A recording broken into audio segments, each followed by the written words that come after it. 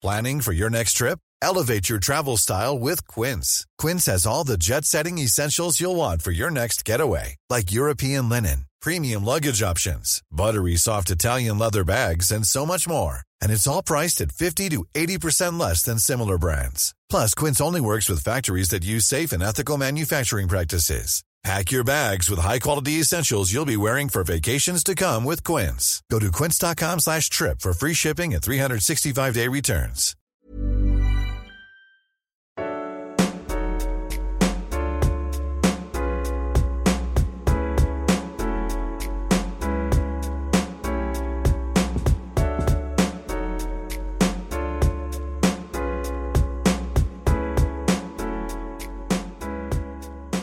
Oh, hello. Welcome to Waypoints. It's Wednesday, and the Waypoint staff and friends are taking a little break to nerd out and deep dive on the culture, art, and entertainment that's been inspiring and provoking us lately. Gathered around the table this Wednesday, we've got Patrick Klepek, still nursing that hangover. No, you can't get a hangover from MGD, as it turns out. But God knows you tried. I did have to go to the bathroom like 4 times last night. I think I might be a lightweight then, because I've definitely gotten a hangover from Coors Light, I think, at Dodger Stadium. Now, admittedly, they're selling it by, like, the aquarium tank. But well, whatever. I was going to say, yeah, look, okay, you know, when I'm having it in, like, the regular cans, you know, slowly sipping it in the garage, a little bit different than it's like, we've only got an hour left, better get 2 of these 32 ounces and just put them back. We've also got Danielle Rando. Hi, I like baseball a lot, but I don't really drink beer, so I'm weird. But there was that time you totally showed up to a baseball game and just, like, crushed. It was Gawker, right? What are we talking about? I am very You played confused. baseball last year. I remember you running across a bridge to go to a baseball game. Sorry, it was softball. That's why I was so confused. They're so I think weirdly. it's No, I know it's the same shit. close yes, I batted 1,000. No, wait, I batted 500. That's still... Those numbers are that's- pretty... Hey, if you Hall of round up Fame. 500, it's I made 1,000. contact on the ball each time. I just didn't quite make it to first base that second time. But I got a run batted in, and I had a really good hit. I had a good base hit. So yes. Hell yeah. And that was Natalie Watson. It was. I also enjoy baseball, and I also enjoy beer, which is why I am the glue that holds this team together. And it's why Cato's not on this podcast, because who knows where he stands, but he doesn't like baseball. So get that guy out of here. He does not like baseball. It's boring. Yeah, just Kato like is Cato. saying to my Stay right- off camera. Oh! Wow. I don't Okay, even feel shots that- are being Felt fired that here. day. I mean, it's not as exciting as watching somebody fail at a Destiny raid for 12 fucking hours. But Oh! Kato just flipped a table over here. I don't know. Kato just stormed out of the room. Oh my He said God. he's buying a ticket to Chicago. I don't know where he's going. But I'm not the one that said the Destiny joke. That was go to the East Coast. Go to the East Coast. He's making changed 2 Chicago stops. spawned both of us, so, you know, I guess it's the city's fault. That's what it is.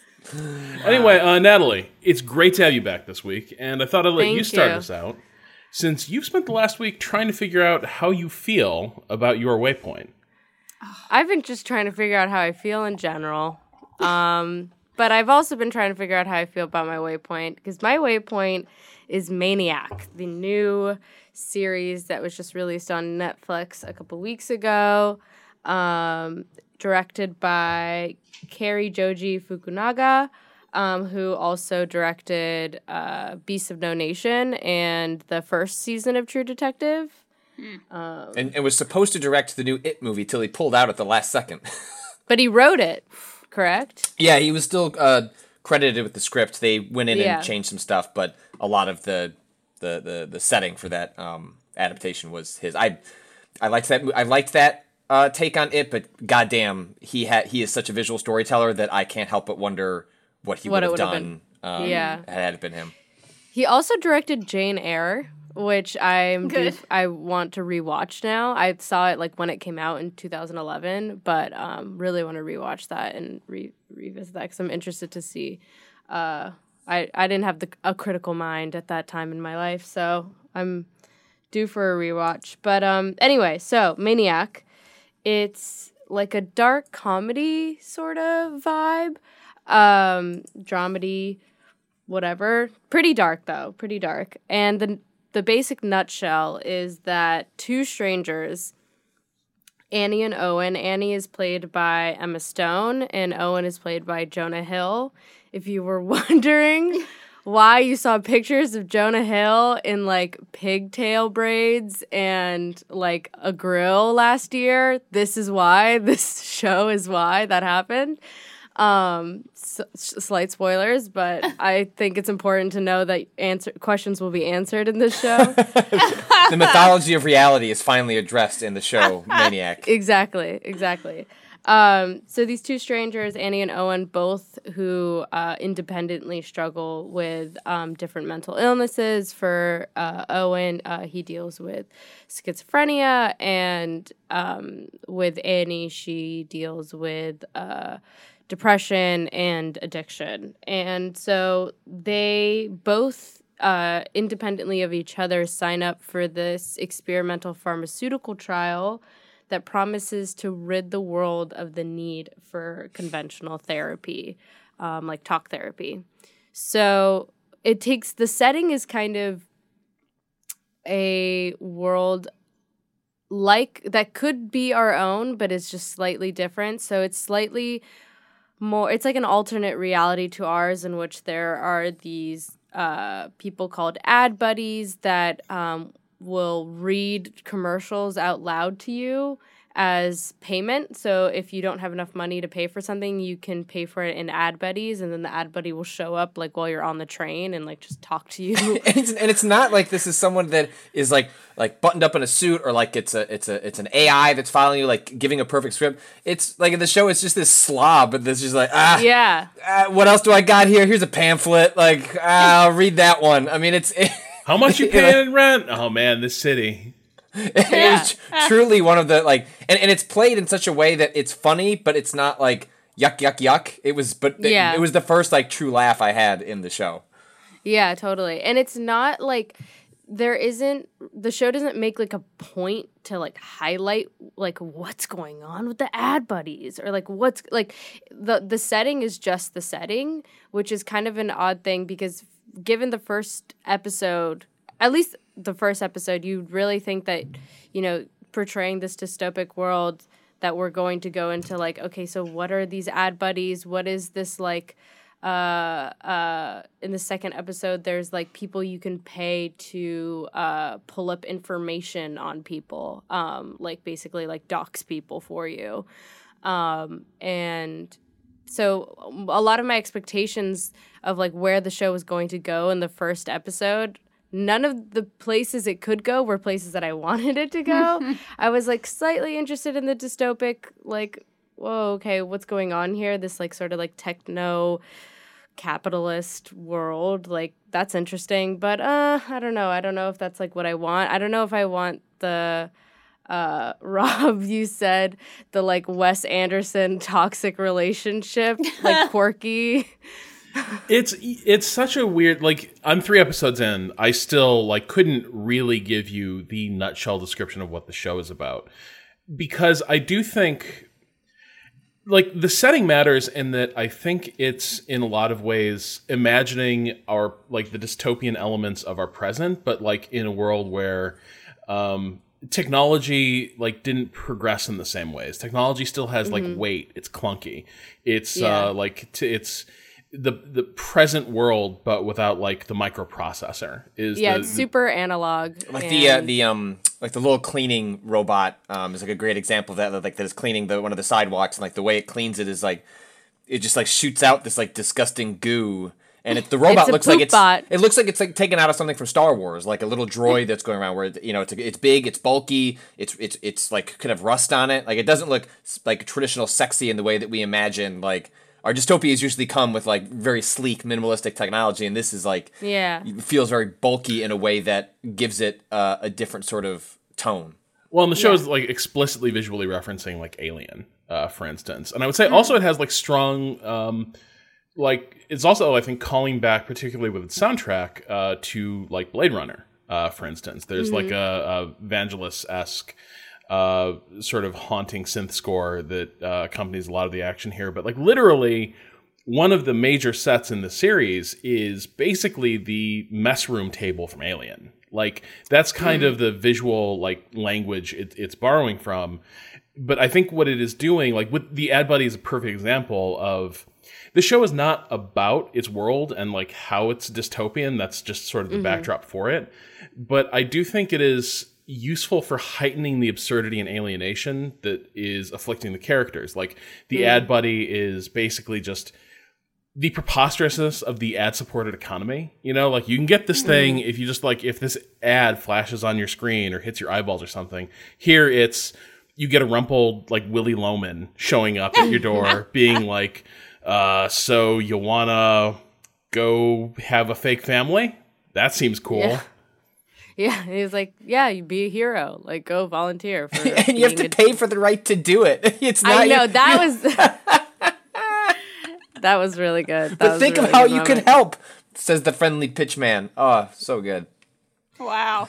So yeah, so for me, in terms of what I mean by like figuring out how I feel about the show, there are a lot of things I think I think the things that the show wanted me to really like were the kind of absurdism elements of the show. Like in the third episode, there's this like VR sequence that I won't talk about, but it is like sexually explicit and it's like a VR porn basically. Which is like the VR is like super saturated fantasy world. Like they're like this. She's like this. The female figure or female bodied figure is like, has like a monster like look to her, and she's very like seductive and blah blah blah, and like that to me I was like, okay, that's not cool. Like I don't know, this is just weird. I just am not into it. And so I feel like the things that the show wanted me to like about it, like the cool like quirks of it, I was kind of lost on. But for me, the strongest part of the show was the midsection, which are episodes like 4 through 6. And so within the pharmaceutical trial, there are 3 phases of the trial itself, and 4 through 6 take place in the second phase. Basically, the phases are, there's a pill, which is the first one you take, which stands for, I wrote it down. It stands for agonia, so it's the struggle. It's like identifying what the source of your trauma is, what the source of whatever, you know, your mental struggle is like centered on. And then B is for behavioral, which is the second one, which identifies your like sort of defense mechanisms to you. Patrick Somerville, who's the writer of the show, said that the B pill is meant to expose people the ways in which they lie to themselves. I think to get honest looks at those kind of things, people have to face ugly versions of themselves or face behaviors that they are capable of. And then the C pill is confrontation. And so when you take these pills, you kind of enter a dream state that allows you to work out whatever that pill is meant to do within the dream state, and then you wake up and, I don't know, presumably feel better. But there was this really interesting scene in the, let's see, I think it was the 5th episode. Yeah, the 5th episode where basically Emma Stone, Annie has a diagnostic report printed out for her after she like answers these questions to see if the way that if her defense mechanisms have truly been brought down, or if she's able to identify the defense mechanisms that she's been using to protect herself from the trauma that she experienced. And what was really wild to me is, you know, watching Annie read, kind of skim over her diagnostics and to see like what is wrong with her, especially because this is a pill, this is like a therapy that is supposed to, or a medicinal therapy that is supposed to like get rid of conventional therapy altogether. And the whole idea that to take, you know, you just go through this one thing. You take these 3 pills and then you won't ever have to do therapy again. You'll feel better. The whole better than therapy thing. This one character says towards the end that, wait, hold on. I have the quote. That basically he says that, I don't really know if it's the right thing to do to have all these things brought up like right at the start. Like people do need to work through things, and although you're like working through them in the dream states, it takes time to like kind of go through the process of like working through your traumas. I don't know. I just had a lot of feelings about that because as someone who's like struggled with mental illness as well, and like reading my diagnostics before was like, it made me feel good in the sense that I was like being identified. Like there was something that I could point to and be like, that is the thing that I am experiencing. But what's wrong with me is like, the eternal question, like why? Okay, why is this happening? And to think that like that would just be like written on a page, like troubles with your mother, or like had this specific traumatic event and blah, blah, blah, blah, just like kind of took me aback because I don't know, to identify it in that, like to quantify the exact thing that's supposed to not be quantifiable. Like the whole therapy thing is not quantified. It's like very like process oriented and step by step or whatever, and this is like you get a score if you're doing this well. If like this is working for you, you get a score. And so I mean, this is like ahead. The things people sometimes go into therapy wanting, which is look, just find what the fuck is wrong with me and fix it. Right? Like this is kind of like what this process, like the entire thing is done up a bit like the space explorers in some ways. Like they go into sort of their vision state, but this idea that, we're just going to pin down the thing that is traumatizing you, the thing that is making you feel like a broken person. We're going to identify it, pin it down, and then we're just going to get in there and like a few wrenches, little hammers. Yeah. You're done. You're fixed. And I don't know. The premise of the series, I think from the first, is like obviously questioning whether that's even like, I don't think it's questioning. It's obviously kind of a preposterous view of like humanity and emotions, and yet I think the show does do a good job of expressing why that is a tempting. That is a tempting offer, especially because therapy can be incredibly circular and feel like it's not going anywhere, or you'll have what feel like breakthroughs and you have better understanding of the self, and yet you still feel like tools, shit. Yeah. But do you have tools to be able to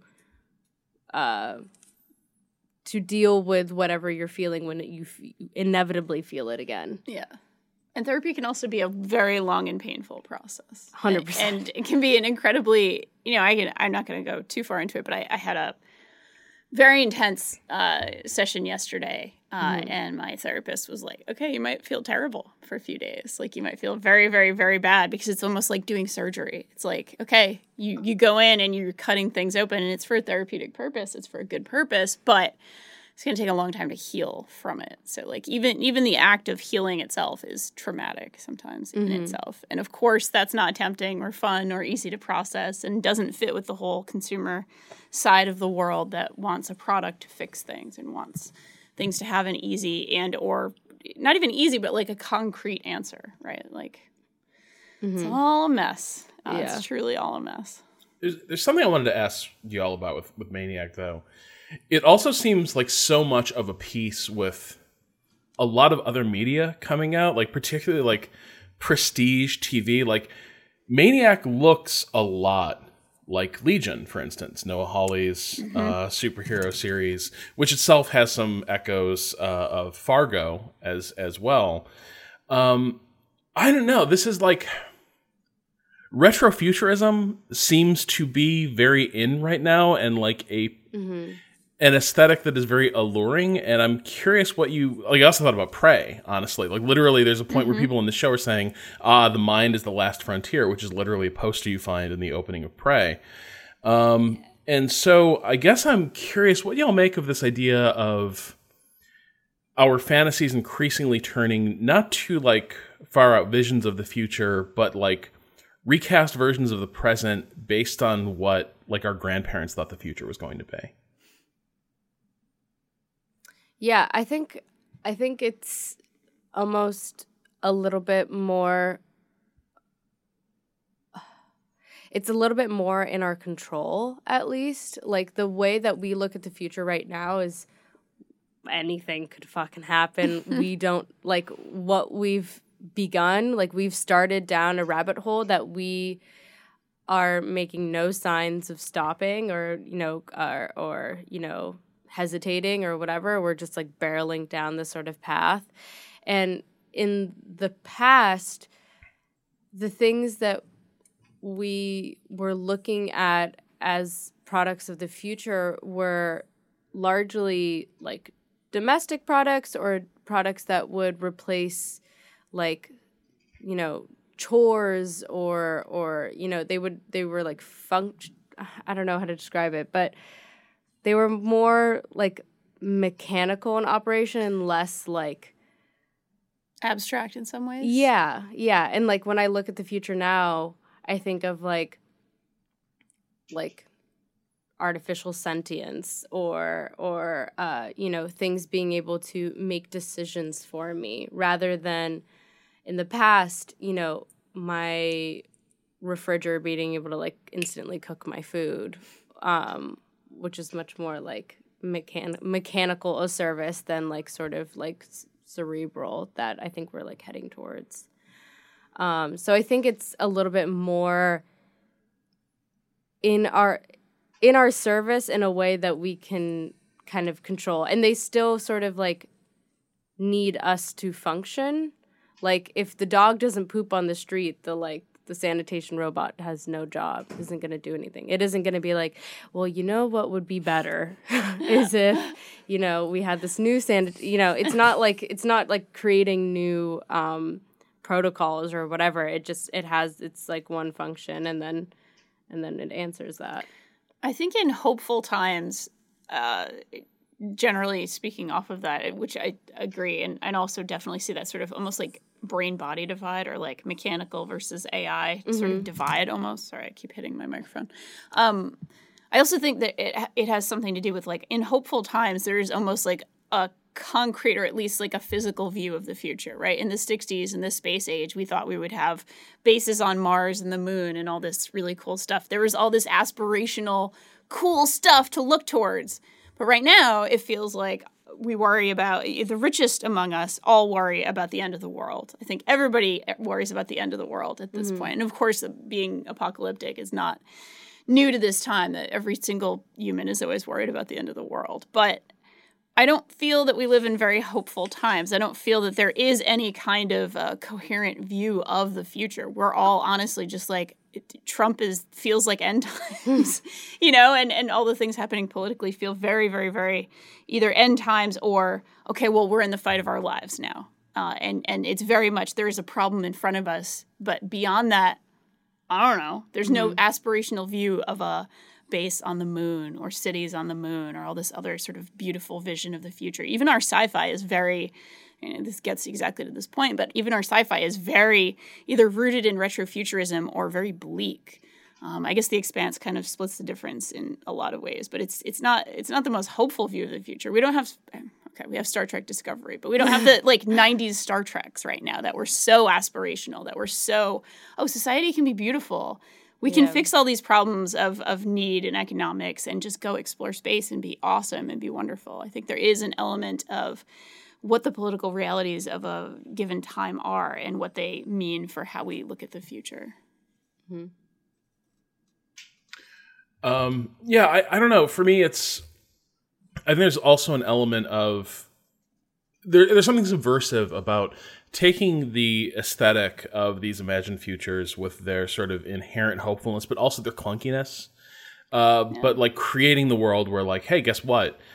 We did get like the robot servants and such, and like machines are going to run around and do jobs, and there's going to be all these ways to escape reality. And even on this completely different like technological evolutionary branch, we end up in the same place, if not worse, right? Like there's still like very little opportunity for younger people not like trying to create their own way in the world, not like just inheriting wealth, for instance. So I think that there's something to that as well. But overall, like, I'm 3 episodes in. I don't know how I feel about Maniac. I am compelled by it. Like, I'm going to keep watching it. Yeah. There's some tremendous performances in it. Yeah. But it is such a hard series to pigeonhole, and there are so many little stylistic ticks that just feel a little bit like self-referential at this point. Yeah, it definitely feels like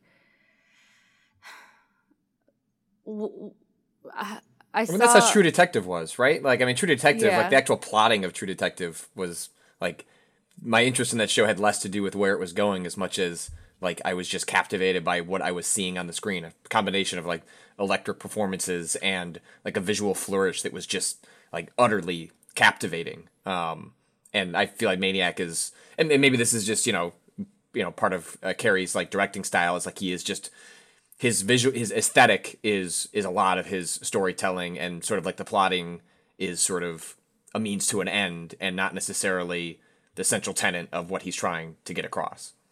Mm-hmm. Totally. Yeah, I do think it is worth a full watch, because I think there are pieces to like pull out of it for a lot of people. Like if you are really into visual stuff, or if you're really into sound, if you're into that sort of design, like I think there's like a lot to be a lot of good things here. If you're there's a lot of like really raw performances. Jonah Hill, like I've only seen the first episode, but like Jonah Hill's performance in the first episode. I mean, I know how he's evolved to be like more than just a good comedic actor and just to be a good actor, but like he just like, I mean, just the little ticks. I mean, I was just captivated by his work in the first episode alone, where I was less interested in where Maniac was going, and I was more interested in where he was going, just because the performance was just so idiosyncratic and strange, and not in a like hyperbolic way. It was like he sold a very specific kind of character that I was just, partially because it's him, that I was just, you know, like the contrast of like what you know him from and what he's doing now is part of what makes his performance inherently interesting. But I was just completely taken by his specific performance in the first episode that I was like, all right, I'm going to have to rewatch this with my wife, and then we're going to have to go forward. And then, because there's not as much of the visual flourish stuff that, you know, is part of the larger pitch of the show, that seems to come, you know, in the episodes after that. Yeah, it's definitely not everything that's in the show is in the first episode. The first episode seems like very much like edgy Netflix drama with some comedy in it, and it's going to be kind of weird, which is the show, but it gets better. Yeah. I will say, like, definite content warnings for nothing on screen, but like talks of sexual violence, and there's some like allusions to it, visual allusions to it, and then self-harm, and it is definitely, there are some gory scenes, which are they're more like kind of ridiculous than, you know, like actually scary, but they still do the trick for me, at least. So yeah. So Maniac is like taking place in this. It's possibly framed as maybe an alternate future or like an alternate reality, but it kind of leaves that setting in the background. Danielle, your waypoint this week was entirely about the place and the reality it presents, and sort of like leaving behind heteronormativity and its culture. Can you tell us about it? Completely. Yeah, absolutely.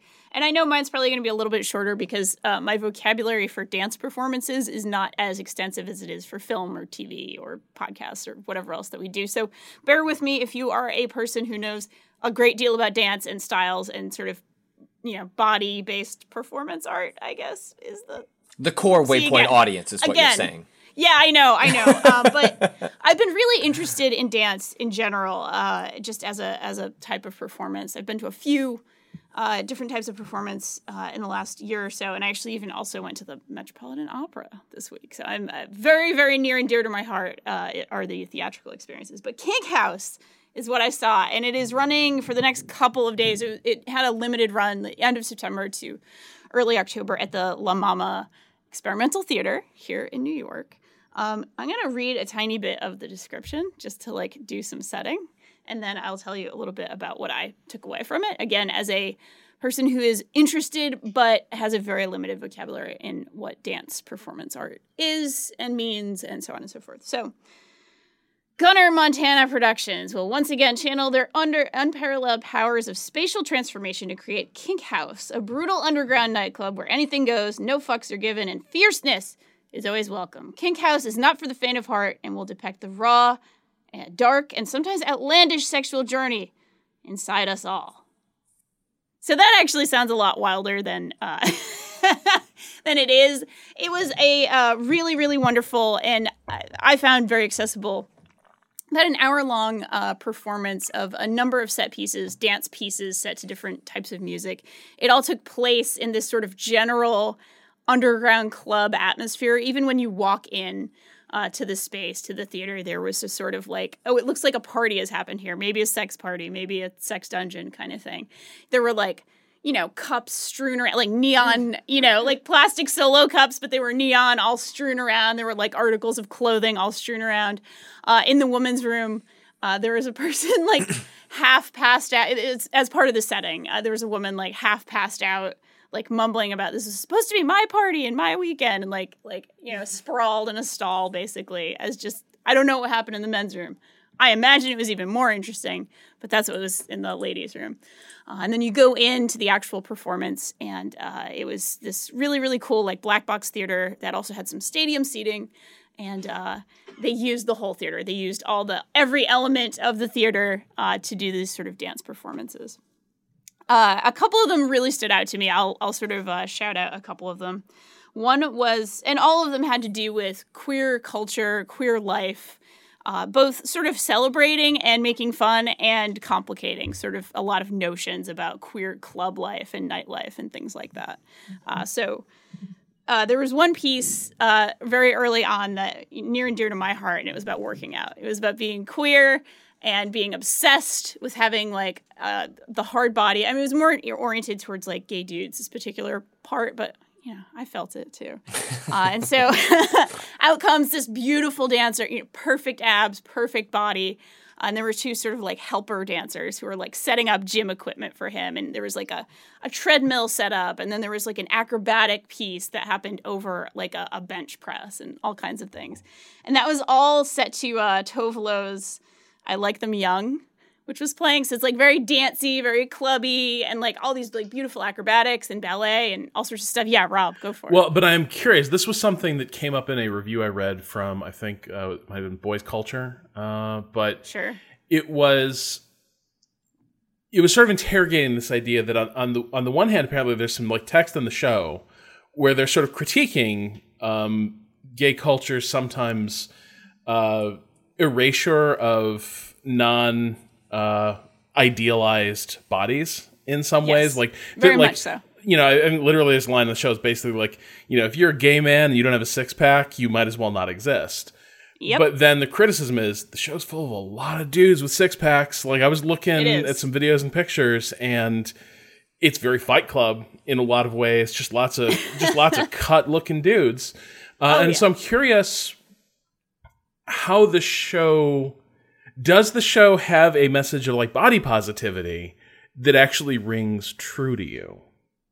Yeah, yes and no. So honestly, so these dancers are all pretty traditionally attractive. There's some body diversity there. Some folks are bigger than others, and some people are more muscular, and others are more thin. And there's there is some body diversity there. And there are women dancers, there's male dancers, there's all kinds of stuff. And there's a lot of gender play in between. There are definitely outfits are worn that are, you know, more masculine or feminine, and people change on stage as they're dancing and things like that definitely happen.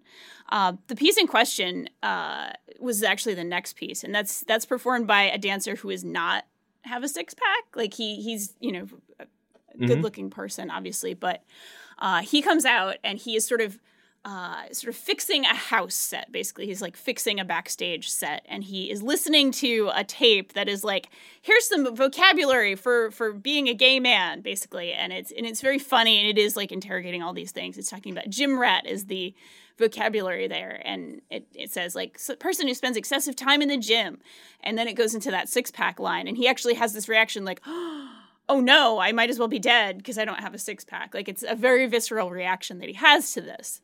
And it transitions into really intense homophobia. And this is where I'll put a content warning. And I'll just say the F word for the bad F word for those who might have issues with that. But like, they go pretty deep into that kind of stuff as well. And they definitely critique. There is both a laughing tone to some of the sort of idealized male form aspects, especially during the gym set. Also has like dildos that are used as weights, like literally like playing with weight, like doing curls with like comically large dildos. So like it's definitely winking and nodding and laughing at a lot of this stuff. And then the piece that, again, the piece that goes into like gay vocabulary has that portion about the six pack and the idealized male form, and then it goes very, very deep into homophobia right after that. It says, you know, the F word, and the F word goes up in giant lights, like just bright stage lights in the back. And the point of that one is to convert the F word to fierce in your head. Like, that's the whole thing. And then it goes into a lip sync piece, and then it goes into a couple of other pieces that were really awesome. Very, very cool. It does go a little bit into some sort of like kink tropes pretty lightly. This was not like an X-rated show, even though I know that the description seemed like, oh man, you're gonna see some shit here. It was like, no, this is definitely like a PG-13. Well, the review I had, somebody brought their 12-year-old daughter to the show. Like, yeah, honestly, yeah, there was nothing there that was not like pretty fairly tame in terms of like, okay, but it was obviously speaking to power dynamics. It was speaking, you know, very deliberately. There was a piece that was wonderful and amazing that spoke very deliberately to sort of like a top bottom sort of thing, sort of situation. And there was a piece with a woman dancer who kind of walked out and had two male dancers like in chains kind of thing, and had them doing like a puppy kind of thing. That was the show as visually cool as like the stills I've seen look? Because the stills, like, it's all like day glow colors, like really dramatic lighting, just enough fog to make things look sort of menacing and noirish. Like, it looks like just a cool space to inhabit.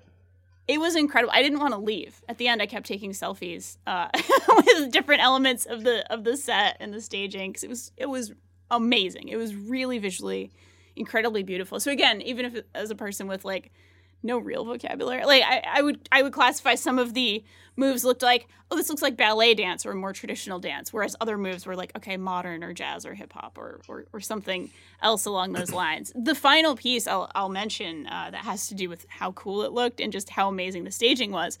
There were a number of mannequins sort of brought out, neon mannequins, because of course everything was neon in this show. That were brought out, and there was like a slowed down, sad version of Robin's "Dancing with Myself." Right, that's the name of the song that everybody loves. But it was like slowed down. She has other songs that sad. are very good too. Robin is an excellent musician.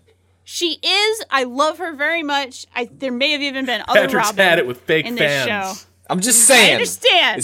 That's a great song, but it is. Celebrate this is like her a whole sad catalog. version. Robin. All right. Dancing with Myself and also Mannequins. And it was like a very sad like ballet piece. And it was a dancer came out and was sort of like taking shots at each mannequin and dancing with them. And it ends on this very, very sad note, this very empty note that really does sort of say like, okay, we've had a lot of fun with the vocabulary of clubbing and nightlife and, you know, the using dildos as weights and all kinds of like fun and funny stuff. But there was a real sense of emptiness and longing and sadness that it sort of ends on. So it really is, I think, commenting on several levels of like, okay, this nightlife thing can be real fun and real good, and it can be freeing, it can be liberating, it can be awesome, but also sometimes you're lonely, and sometimes you're sad, and sometimes you're dancing with yourself and mannequins and taking shots with mannequins. So, Kink House is awesome. If you can get tickets in the next 3 days, because I think it's actually only running until the end of the week. Highly recommended. And also, I just really just want to go to more dance performances and maybe take some sort of class or like just learn more about this, because I think it's a fascinating field that I would love to know more about. Rob, you said you saw video clips somewhere. Like, most people are not going to be able to go see this. Like, where did you catch some of, if people can get like a flavor of like what's going on here? I'm going to have to link that in the show notes, because it's on a Vimeo channel, but it's like on a freelance producer's Vimeo channel. So I think it's actually showing, but I think it is embedded in the theater's own website. It's built for this performance. So you can just watch a video that's like more like a sizzle reel of what you'll encounter, but it doesn't look like they're using the same space that they use for the production. It's just more of a like stylized version of like a trailer for the actual show. Yeah, it's just, I think it's sort of some material around it, but yeah.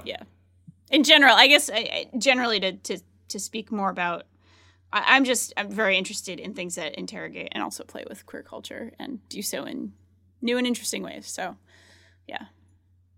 All right, so that is Gunnar Montana's Kink House, and it's spelled like the gamer glasses Gunnar, but that is at first I was like, Gunnar's sponsoring this? This seems like kind of a weird corporate initiative, but it turns out no. Gunnar Montana is the artist, and you will see Gunnar Montana in that video we'll be linking. So if you want to check that out, hurry up, see if you can get tickets, because it sounds like it's leaving pretty soon. But it sounds like an awesome evening, Danielle. Oh, it was. It was amazing. Sounds so fun. All right, we are going to take a little break and play some kind of ad, or apparently, in the case of last week's show, no ad at all, just a little ad break jingle that fades back in on me. But this week, again, could be anything. Like, just embrace the suspense.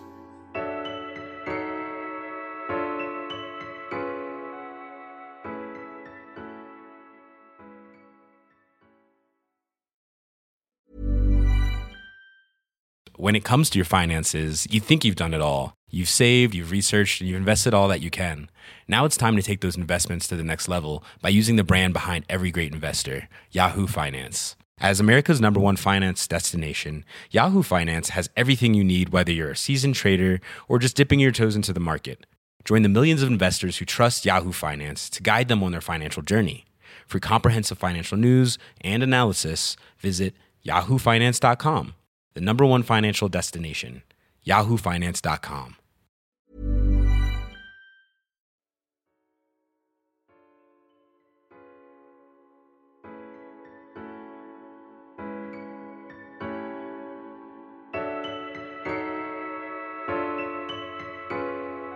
And we're back.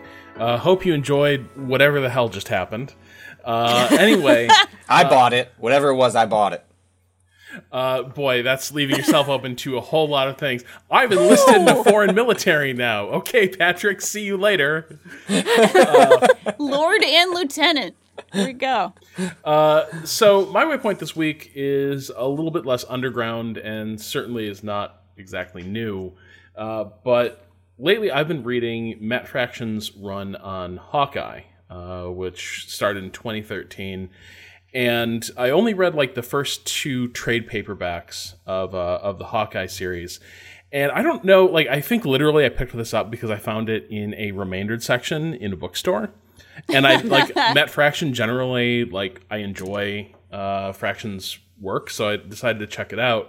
And I didn't realize that apparently the entire series is already kind of an oddity, because it was Marvel giving one of their top writers sort of a creative blank check and saying, like, hey, make like a high-end monthly series for us. And you can we're going to put you with one of our best artists, David Aja, and see what you guys can come up with. And that sounds awesome. But apparently if you start reading the series, you'll start noticing weird inconsistencies tonally. New artists tag in, which is pretty standard for comics, but like the tonal shifts and art styles really start to clash a little bit as the series goes on, because it turns out sustaining a monthly pace for a comic series is like brutal.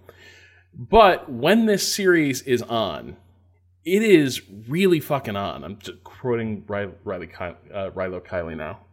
Which is actually fitting. That's fine.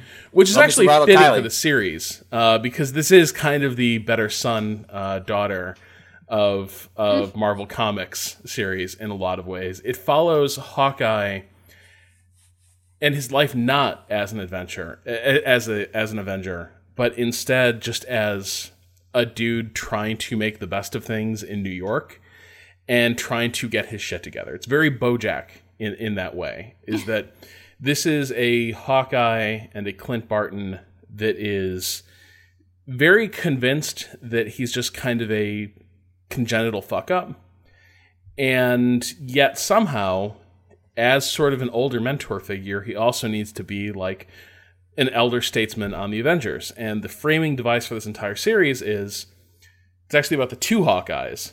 There's Clint, who's the original Hawkeye, and now he's mentoring Kate Bishop, who is the new Hawkeye, and sort of trying to train her to be a better Hawkeye, but it starts to rapidly spiral from that and becomes more about their effects on each other. What does Clint really have to teach? What does Kate really need to learn? And that's sort of where things begin. But I don't know. I just find I find it a fascinating series, because this is one of those series where it really makes me appreciate the artist's effect on a comic series. Like, often, yeah, writers get the credit because they will create like the plot and the overall like tonal structure of a series, but the way Aja tells these stories and lays out these pages, I don't know, there's something like incredibly, there's lots of like really funny like editing gags basically.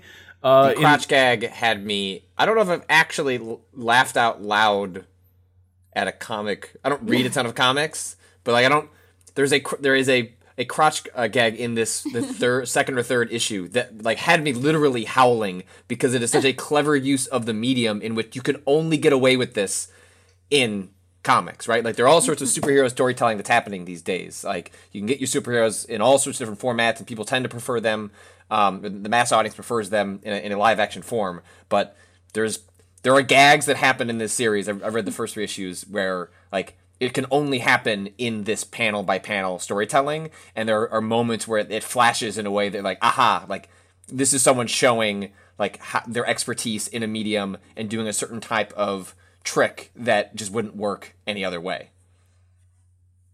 So I know that everybody had a little bit of a chance to look over at least a few pages from this thing, a couple issues. I'm curious what y'all made of it. Did you find yourself like, did Aja's work like come across as like something different and special for you within the comics medium from what you've experienced? Yeah, definitely. I think that I don't have a super big familiarity with comics in general, and definitely not with Hawkeye. Which every time I say Hawkeye, I just hear hot guy. Hot guy. So Not wrong. House, hot guy. not wrong. But I think it's interesting how, and this may be like the most lukewarm take of all time. Please, but give it. It just. Come on. Wait, I actually don't think I can say it. No, It makes too me late. sound- We're over the precipice. Gotta do it. Just the way that like the pictures are really about depicting Continue. the pictures. The photos. The drawings, they depict action. And that is really interesting to me. Well, I think what you might maybe if I can pick up the baton on it, is like there's a sense of motion and flow to the artistry that I don't always get a sense of in other comics, right? Like there's a way that the panels flow off one another, and where like the art is linking up with the writing in a way that like creates a sense of momentum to like the action. Like specifically like there's a car chase sequence that happens where like the way the panels are structured, like you actually get a feeling of speed that doesn't necessarily always come across when you're reading a comic. It's like you may be seeing a car, racing across the panel, but you don't necessarily feel it in the same way. And especially for Hawkeye as a character, right? Like he is his superpower, or his skill is using these arrows. And I think the panels successfully should like demonstrate like a sense of flow that like normally is better portrayed in live action or even a cartoon, because you can kind of like show that in like a seamless animation or sequence, and a comic can't do that, right? It has to capture that in like a more stilted sense. And I think part of what you're trying to say, correct me if I'm wrong, is that how effective the comic is at actually conveying that in a sort of panel structure where you really do get a sense of the movement of a scene in a way that I don't normally always feel. Uses like inserts, like specifically actually uses like what you would do, like B-roll or insert shots of like a very specifically him throwing the pennies, or like a very, very tiny specific action. And even the panels themselves for the inserts are actually small. So there's a whole bunch of them that actually give you a sense of like keyframes in certain ways, which I think is so cool. He uses that to great effect, I think, in the second issue, which opens on the shootout in a like hotel pool. And it's a funny thing because this series has that like almost Whedon-esque, like, hey, it's just a fun time with lots of like witty banter and everything. This is an incredibly violent series. Like there are a lot of people being hurt in this series. There are a lot of people who do not care who gets caught in the crossfire. To an extent, do Clint and Kate even really care that much who gets caught in the crossfire? Maybe not so much in this early comic, but that second issue opens on a series of like close-up shots of like bullets with little tracer marks flying through the air, like hitting two civilians who are just like black silhouettes with their clothes are just like like white swim trunks, white bikini, but they're just completely abstracted, but they just like got brutally killed in the background. And then it's a cut to brass casings hitting the ground. It's the splash as the heroes like dive into the pool, and it creates like, without any like corny onomatopoeia or anything like that, no like brap, no splash. It's all like, this is a really noisy and like sensorily rich comic. Like this is a comic where I can like hear traffic when I look at these panels. You know what I mean? Like I can feel the way like how humid like that street is early in the series as he's trying to like cross between cabs. I don't know. It just it feels there's a sense of placeness and sensory stimulation that's unusual for me. Yeah, it's super. I think that's kind of what I meant by the pictures are actions or whatever.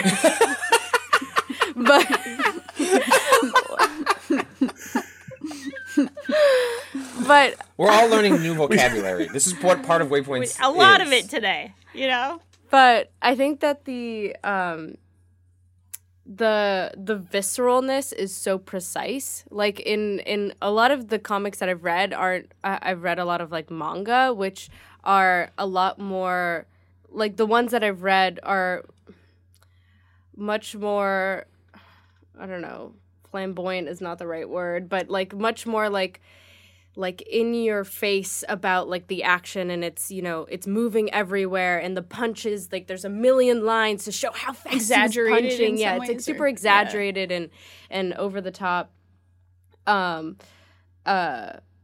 But this is like so kind of stark and it's like not detail oriented, but it's detail oriented in the action, not in like the drawing itself. Like you can't see like all of the pores. I don't know why I always go to pores on people's faces. Show me the pores. To talk about detail. But it's not, it's really selective and detailed in what it does choose to show. And it does feel, for me, it's not as fluid maybe as other things I've read, I feel like I'm kind of watching it in stop motion, but that creates a tension for me between each moment because Hawkeye is like is you know, every time he like draws the arrow, he's like, okay, hold your breath, and then with the release, like I can feel like the tension of the breath.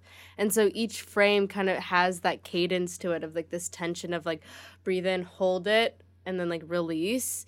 That is really like captivating to me.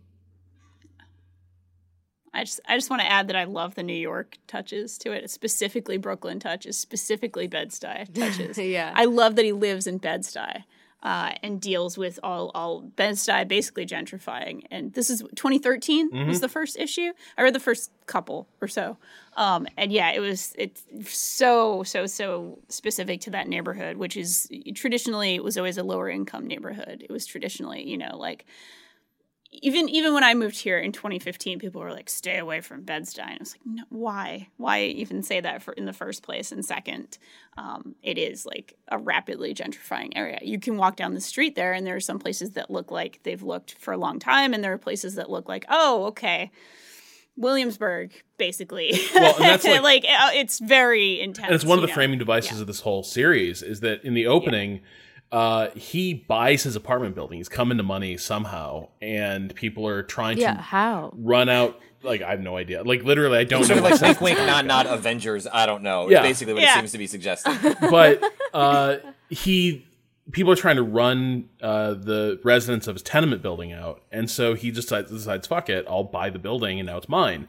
And so basically, the entire framing device of the series is like he's created kind of a little like working class Alamo within New York in 2013, which there are a lot of forces, and in this case is mostly expressed by like Russian mobsters and their real estate development tie-ins to try and run these people out. And Hawkeye basically is there to put a stop to it, and they don't go away. They just keep coming. So I think that is a really important part of the series, because this is also a series about Hawkeye becoming part of a community.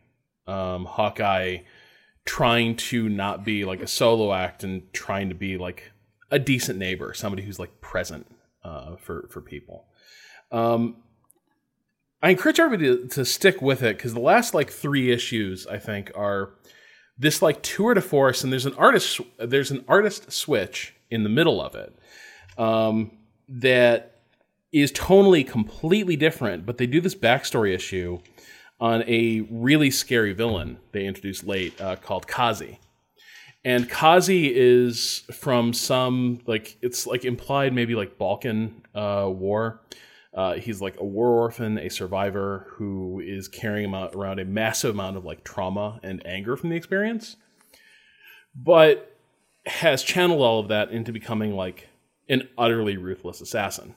And his sort of catchphrase is like he dresses up like a clown. He dresses up like a nope. Not thank even you. like a. It's almost more like a mime, just like a single Nope, teardrop. absolutely not. And his catchphrase is I came from hell.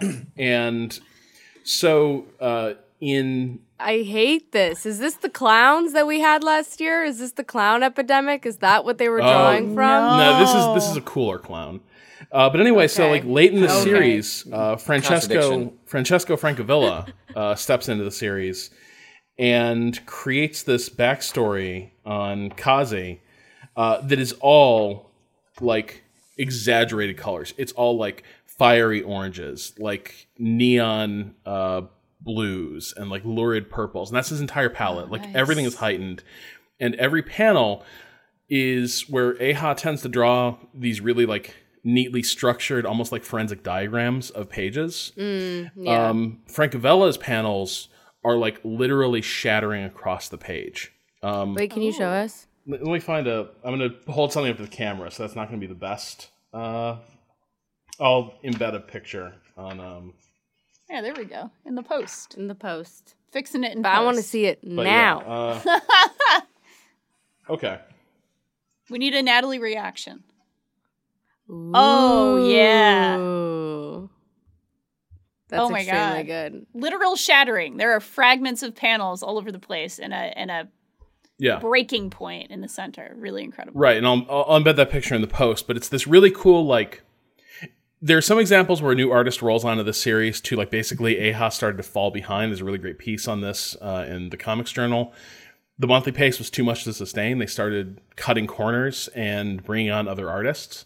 And there's some places where that's really incongruous, but Francavilla comes in and does something completely stylistically different that imparts a necessary and really elevating feel to the series. And then the next issue after that is told entirely from the perspective of Hawkeye's dog. Oh, yes. I love this immediately. Yes. There are no, like, there's only a couple words because the dog only understands a couple words, and everything is about the dog, like, assembling. It's clever. It's beautiful. Like, it's all, like, the dog is assembling relationships and understandings of the world through scent, and that's depicted via these really elaborate diagrams and panels. And that's how this first half of the run ends. So You just got 3 dog owners' attention very, very wrapped right there. yeah, it's extremely cute, but it's also just a really impressive series. So, Does he rename the dog? Don't tell me what it is, but does he do it? I think yes, but the dog still knows its old name. Okay. Deep. Okay. And one thing I would put this in a sort of broader context as someone that has largely entered Marvel, like I grew up mostly on DC stuff and mostly became interested in Marvel and have more or less like switched allegiance to Marvel, like largely due to the MCU. Like of all the characters in like the MCU, like Hawkeye has gotten such a short shrift in terms of characterization. Like I always bounce these things off my wife to see like she is my resident normal person to say like, well, how is this? How, you know, because she's not going and reading Wikipedia pages and stuff like that. Like, she ain't got time for that. And it's like Hawkeye, the character fucking sucks. Like, he shoots arrows, and like that's all the Avengers movies like give Hawkeye. Like, he has a brief scene in Age of Ultron where they give him some grounding and characterization, and it's really helpful. But it's like a very small piece in like the cinematic universe. So it's like if your only exposure to Hawkeye is like, why are Iron Man and like Captain America and the Hulk hanging out with this dude who occasionally shoots like CG arrows? Like this series in particular like does a really terrific job of like giving you an insight into like what that character could be if he was like given like a television show or something where they could actually expand out and it doesn't have to be a world-ending epic. Like he's a character that doesn't fit nearly as well in the kind of stuff they're doing in the MCU. And they only hint along the edges of what that character is. Like, again, that Age of Ultron scene is basically all you get across, the 10 years of movies they've done. And I think this series, like, as someone that hasn't read like any Hawkeye comics, but like, was like, there's got to be more to this character, or else like, why would he be in the Avengers? Like, that's all the MCU leaves you with. Like, this series is like a great entryway into, oh, this is why this character could be interesting, and this is what the MCU like has like terribly gotten wrong with this character. And so from that angle, if you are someone like me that mostly watches the movies, I would highly recommend this series because it already got me interested in wanting to read more about him because it just came at it in a way that the movies have not at all. And it doesn't help that the movies, that it's Jeremy Renner playing him. Oh, What's wrong with Jeremy Renner? Jeremy Renner's fine. What? He said some things. Oh, well, yeah. Okay. Well, sure. Yeah. Okay. Yeah. yeah. I mean, yeah. Fair. Oh, right. Right. Yeah. Right. The Black Widow stuff. Yeah, no, I mean, the guy's, yeah, it was the bad. guy's a Threw Freddy her Potts. under the damn bus. Yeah. I what did he forgot say? about that. Oh, just go read it. We can. It's not great. It's not awesome. Uh, Sorry. Jeremy Renner hate there for a Yeah. second. No, that's fair. No, fair. I completely forgot about because that was. I think that was during the. Was that during the Infinity War stuff? Whatever. It was bad. It was It may have been Ultron. it may have been What Ultron. the Yeah. It was fuck? Ultron. Yeah, it was Fuck bad. this. Seriously. we're talking about the one Not where he's great. like Black Widow's total slut, right? That's where he was Right, like, yep. yeah, basically. because And then he laughed. yeah, like He again, cracked a up. total Potts. And he kept going on and on with it. Like he called her like not every, but like so many slurs for women. It was just like, the fuck is this? No, coming fair. from? Yeah. Anyway, Fair. so Yeah. Truly dunk-worthy. I agree. But the other part of this is like reading books like these, I think also calls attention to how stylistically cloying the Marvel verse has become in a lot of ways. Like, and even the Netflix version, like they are so stylistically similar to each other on a lot of levels that like it was fresh in Daredevil and then immediately became unfresh when it was just let's roll out 4 shows that I mean Luke Cage, but even Luke Cage aesthetic, like Luke Cage's approach and like tone was different, but like there's a aesthetically they are all like just we're dark and maybe Jessica Jones gets a little bright, but yeah. No, you're right. They're pretty much cut from the same cloth in a very boring way. Right. I just don't I don't see the space for a series like this. Like I think maybe the closest we've come is some of the Thors, like in terms of tone, but like I don't see a grounded everyday series like this being told effectively in the way Marvel's been handled on screen of late. Yep. Anyway, so highly recommend checking that out. The second half of the series does kind of start to, like that monthly pace begins to cause the series to tank a little bit. But it does have some really interesting through lines and comes to a really interesting conclusion that sort of changes things for leaves a lot of these characters in a very different place from where they began. Anyway, speaking of like entry level stuff and first encounters with things, I've never seen John Carpenter's Halloween, which makes this next waypoint I think a little interesting because it's a deep dive into the background history of Halloween, led by Amy Nicholson and produced by The Ringer. Patrick, you care to tell us a little bit about this? Yeah, well, I mean, I think horror fanatics, including Danielle, like their Halloween is in the air. It's the 40th anniversary. It's wild to think that it's been 4 decades since that original movie came out, and just the amount of history and influence that I think it's easy to forget, like how defining horror was in so many ways. I mean, they were, it more or less invented the slasher genre, at least like the modern interpretation of it. And I think you should go back. I think you would enjoy it. Rob, it is not necessarily like, it's not as scary because of just you've seen so much of largely because of what Halloween influenced, but it remains like a very tense film. I still think a scary film, and is unlike some of, like I like The Fog, but there are Carpenter films that don't hold up as well. Halloween, The Thing. There are films in his catalog that hold up exceptionally well. I think the Halloween continues to be a tremendous film, and so I was interested because yes, for the 40th anniversary, there's a new film coming out from David Gordon Green, co-written by Danny McBride of all people, because he commonly works with David Gordon Green on a bunch of television series and movie stuff, in which they're doing the fairly unique thing of ignoring all the sequels. My wife and I are currently marathoning the Halloween movies. There are 9. There are 9 in the original canon, and then there are 2 of the Rob Zombie films. So 11 in total, and we're currently on number 6, The Curse of Michael Myers, or The Revenge of Michael Myers. One of those. It's not a particularly good one. Yeah.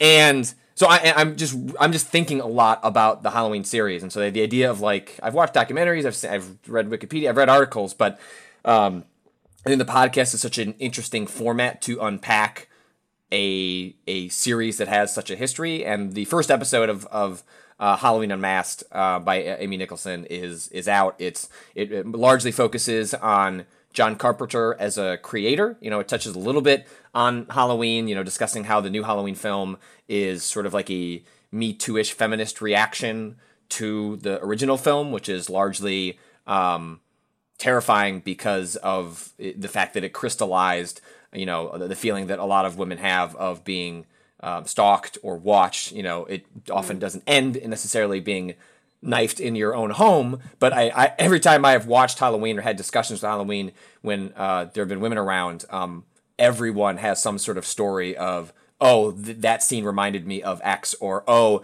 like this happened to me, and you could pluck something from Halloween and the very like the reaction it brings out in a lot of people who've had a lot of different experiences, and this one dives into like, well, where did it come from? Where did John Carpenter come from? And like you would, part of what's interesting is I learned so much that felt contradictory to the stereotype I made in my head of who John Carpenter must have been, which is like someone who has made films like The Thing and Halloween, a lot of very sort of out there, thrilling science fiction and horror films. You think like, he must have been like a recluse, like someone who just like didn't talk to anyone and was creating his own stories. And part of that's true because he grew up in a log cabin in the middle of town.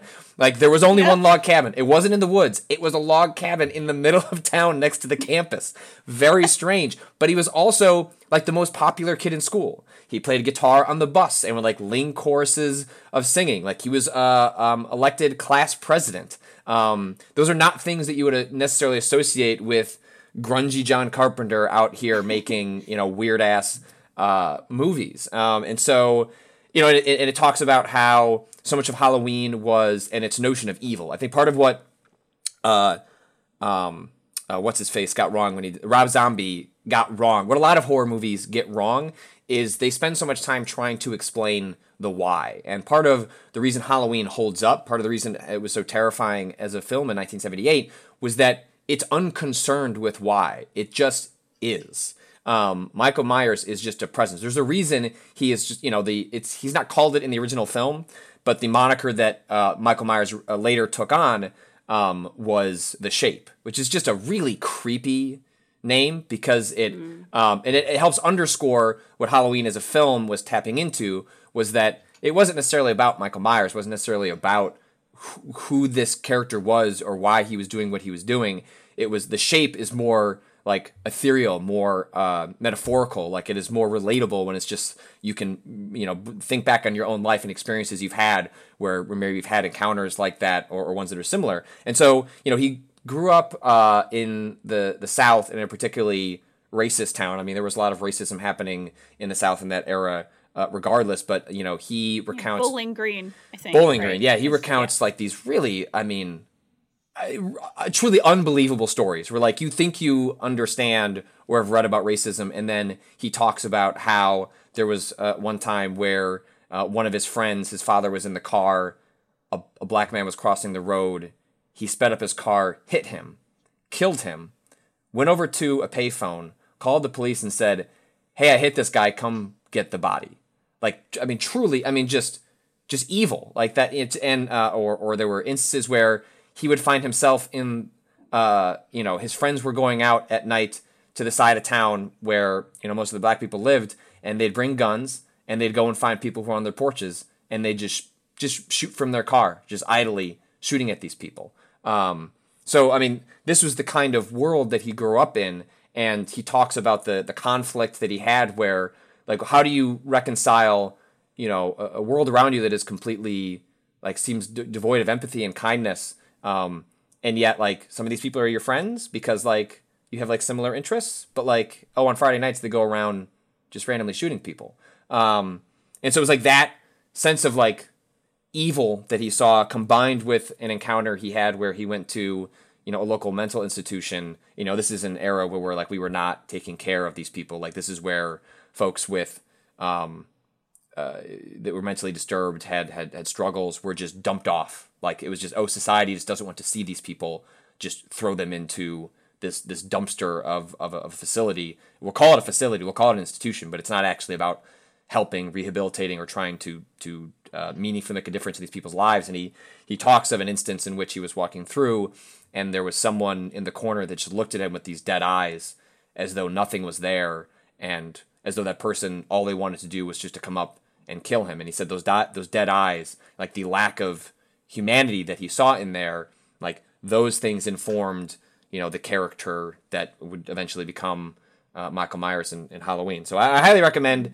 people seek it out. It's I'm excited to see where it goes from here. Like, specifically, I'm excited because as a horror buff and someone that gets excited when they find a series that has 8 sequels, because I'm just curious to see how they manage to sustain it. But often the coverage or the analysis or the understanding of these movies or these series is rooted just in that original work, and not in the works that followed that tried to ape or imitate or just financially exploit nostalgia or a certain template that was set forward. And so Amy Nicholson's already said that she plans to do like deep dives into the subsequent films, because there is interesting stuff there and where it goes. Like, for example, there's a long trope in slasher films, of which Halloween doesn't participate in, and yet became critical in movies like Friday the 13th and all sorts of other spin-offs that came from it, in which a lot of slasher films adopt like a very puritanic conservative ideology in which teenagers that engage in sex, drugs, anything that was like, you shouldn't be doing, those were the ones that, like, the moment you saw a woman, like, baring her breasts, it's like, okay, well, the knife is coming around the corner. Like, the moment you saw someone smoking weed, like, oh, like, the knife is coming around the corner. Like, for films that were, like, pitched as transgressive or, like, rebellious because, like, you shouldn't be seeing this, like, the actual punishment doled out was to, like, kids doing things that there was nothing inherently wrong with them. And Halloween didn't really do that, and yet a lot of the films that reference Halloween used Halloween's template, adopted it. I mean, yes, Halloween has like teens and sex and drinking, but it is not, oh, the moment that appears on screen, that's why being their target. Like, The Shape is a villain who, picks on Laurie Strode, but not because she's a woman. It's just like she just happened to be the person that he came across. And so, yeah, there's a lot in there. I'm excited to hear more about it. I'm excited to watch the rest of the series. And Danielle, I'm curious, like what is your history with Halloween? I know you were equally excited for like this podcast series, so I'm curious if you listened to it, or if not, then like what you've just thought of Halloween in general. Oh, yeah, I listened to it. I loved it. I was like, whoa, the whole time. Yeah. I was kind of like, oh my God, I didn't know that. Because I think like you, I'm also very like, whenever I get those little details about something that I've loved forever, I like, my God, I'd practically spring out of the seat with excitement. Especially, I really like the little touches. There were only a little bit of Jamie Lee Curtis in this episode, but a little bit with her, a little bit of the Me Too stuff, and also her kind of actually talking about like, oh, being Janet Leigh's daughter actually was like, I knew that, and I had made that connection with Psycho, but I didn't fully like, oh, okay, this was a really, really big deal and a really like very, very interesting connection, because Psycho is also credited with being sort of a proto-slasher in certain ways. Like, it's not a slasher film, the way that we think of them. Halloween. Well, yeah, it doesn't indulge in the violence in the same way that Yeah. like Halloween. I mean, Halloween's violent, but it's not grotesque or over the top, in at least the original, in the way that a lot of those films would later, like the Friday the 13th, your Freddy Kruegers, like those Buckets were of blood. Yeah, you were often seeing them because, like, especially the sequels where it's like, I just want to see a creative way this person is killed. But yeah, I mean, absolutely. I mean, like, Psycho is if Halloween is what crystallized the template and popularized it, like Psycho is like the original germ that Halloween doesn't exist without Psycho. Yeah, absolutely. Absolutely. So yeah, I kind of, it really crystallized that distinction for me of like, oh, these two women who are, related, mother and daughter, really are sort of like mothers of the genre in certain ways, or mothers of the face of the genre in certain ways, which I just was like, oh my God, yeah, that makes so much sense. I just never really fully sort of in my brain committed to that. And it's like worth pointing out, like, just to jump on, the connective tissue of like the women involved and like their history with a genre that is largely about like men die in slasher films, but like that's not like like cut the bullshit. Like, it's largely about women dying in a lot of these slasher films because it's usually involving pretty women on screen, or traditionally pretty women on screen in various stages of undress that are then killed by name your slasher. But like John Carpenter gets rightfully so all sorts of credit for Halloween, but his wife is a co-writer on the film, like Deborah Hill, who has a profound influence on the film. Like John Carpenter directed it, did the music, like clearly a huge mark. But like, it's worth remembering that like the definitive like slasher film, the prototypical slasher film, like was co-written by a woman. Yeah. Absolutely. Very, very good point. Yeah. One other thing I gathered from the podcast that I really liked and appreciated that they went into this just even a little bit was that John Carpenter, obviously, he grew up in the South. He grew up in Bowling Green. But they mentioned, like, oh, he was born in upstate New York and then moved there when he was 9 or 10 or something.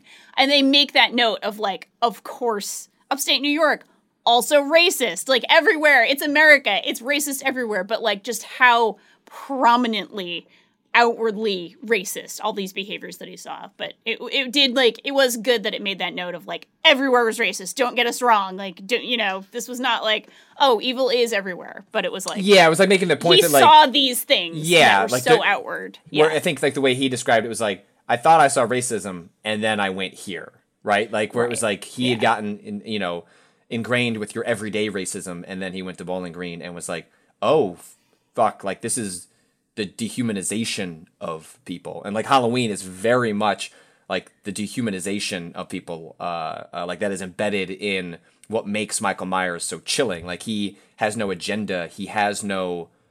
I mean, the later films, like, they don't grasp, at least up until the sixth one, like, there still isn't that much of a mythology.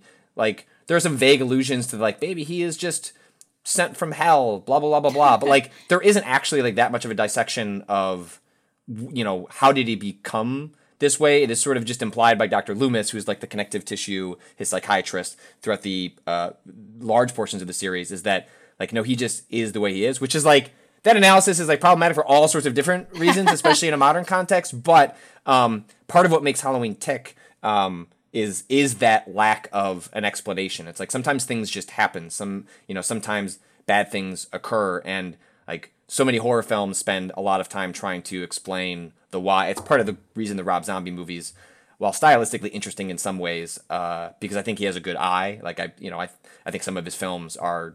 I think House of a Thousand Corpses is okay.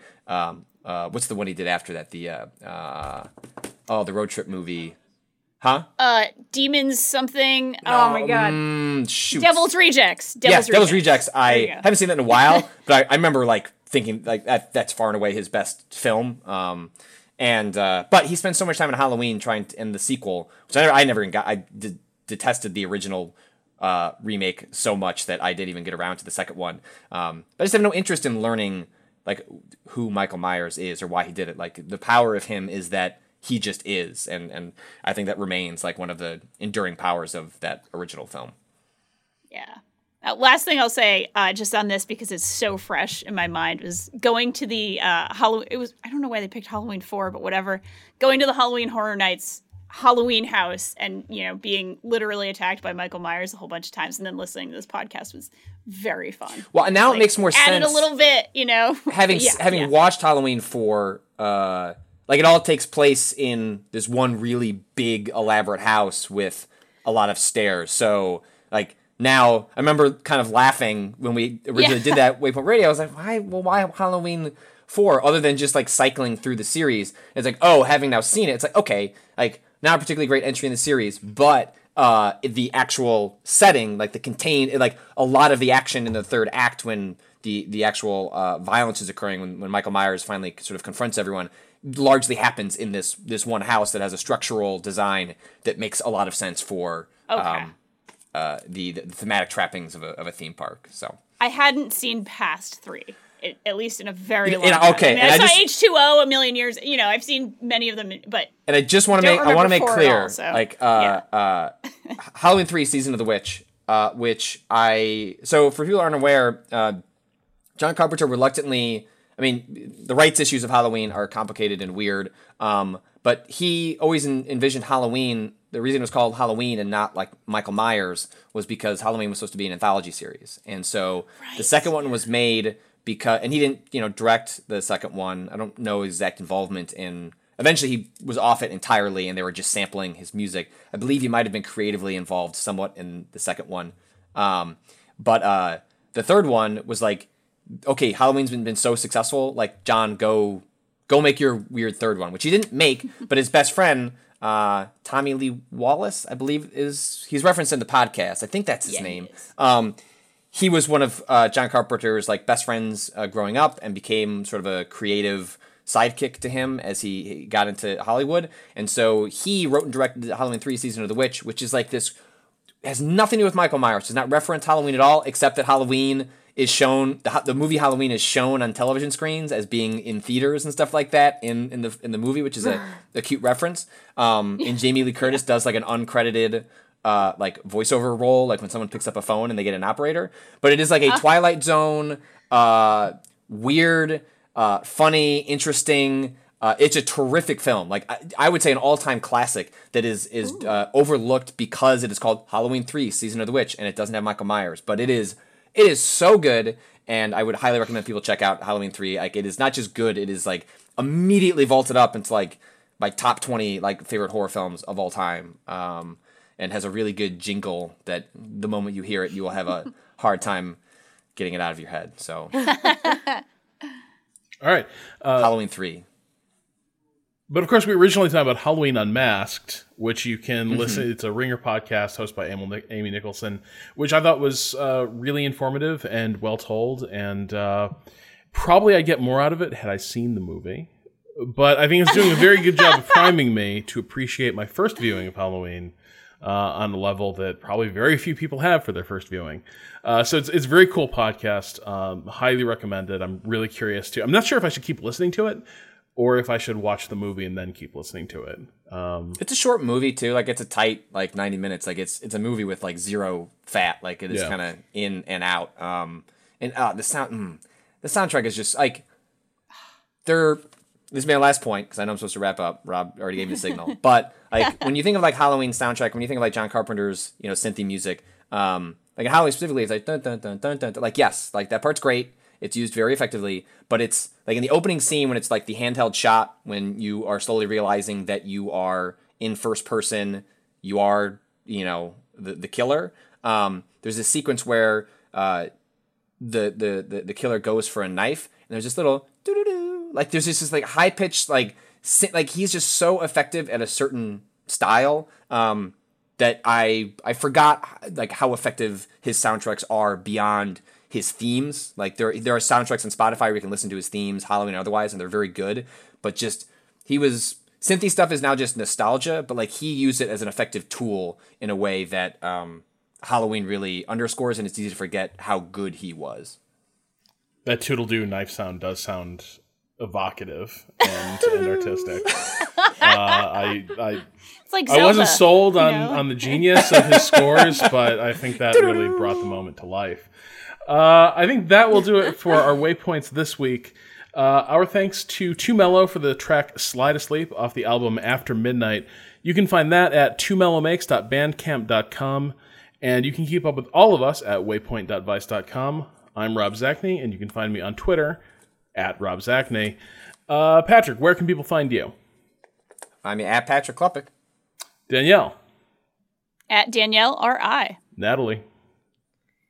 I'm at Natalie Watson, but my display name is Boodily Watson because it's Halloween times now. So it's not bootily like booty. Thank you for the distinction. Like boo.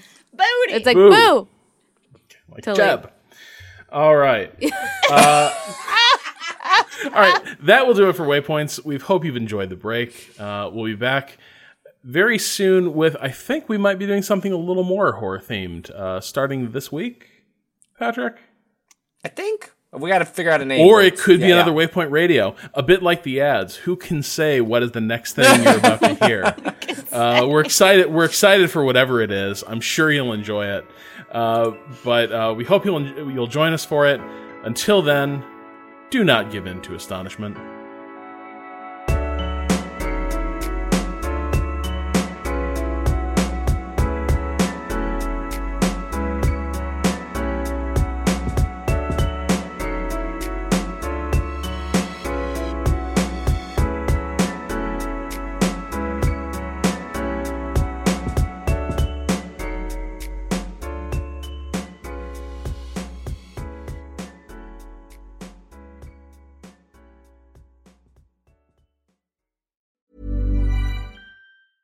When it comes to your finances, you think you've done it all. You've saved, you've researched, and you've invested all that you can.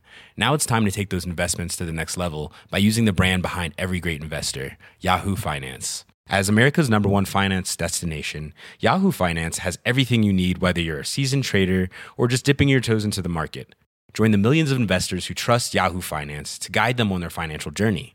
For comprehensive financial news and analysis, visit yahoofinance.com. The #1 financial destination, yahoofinance.com.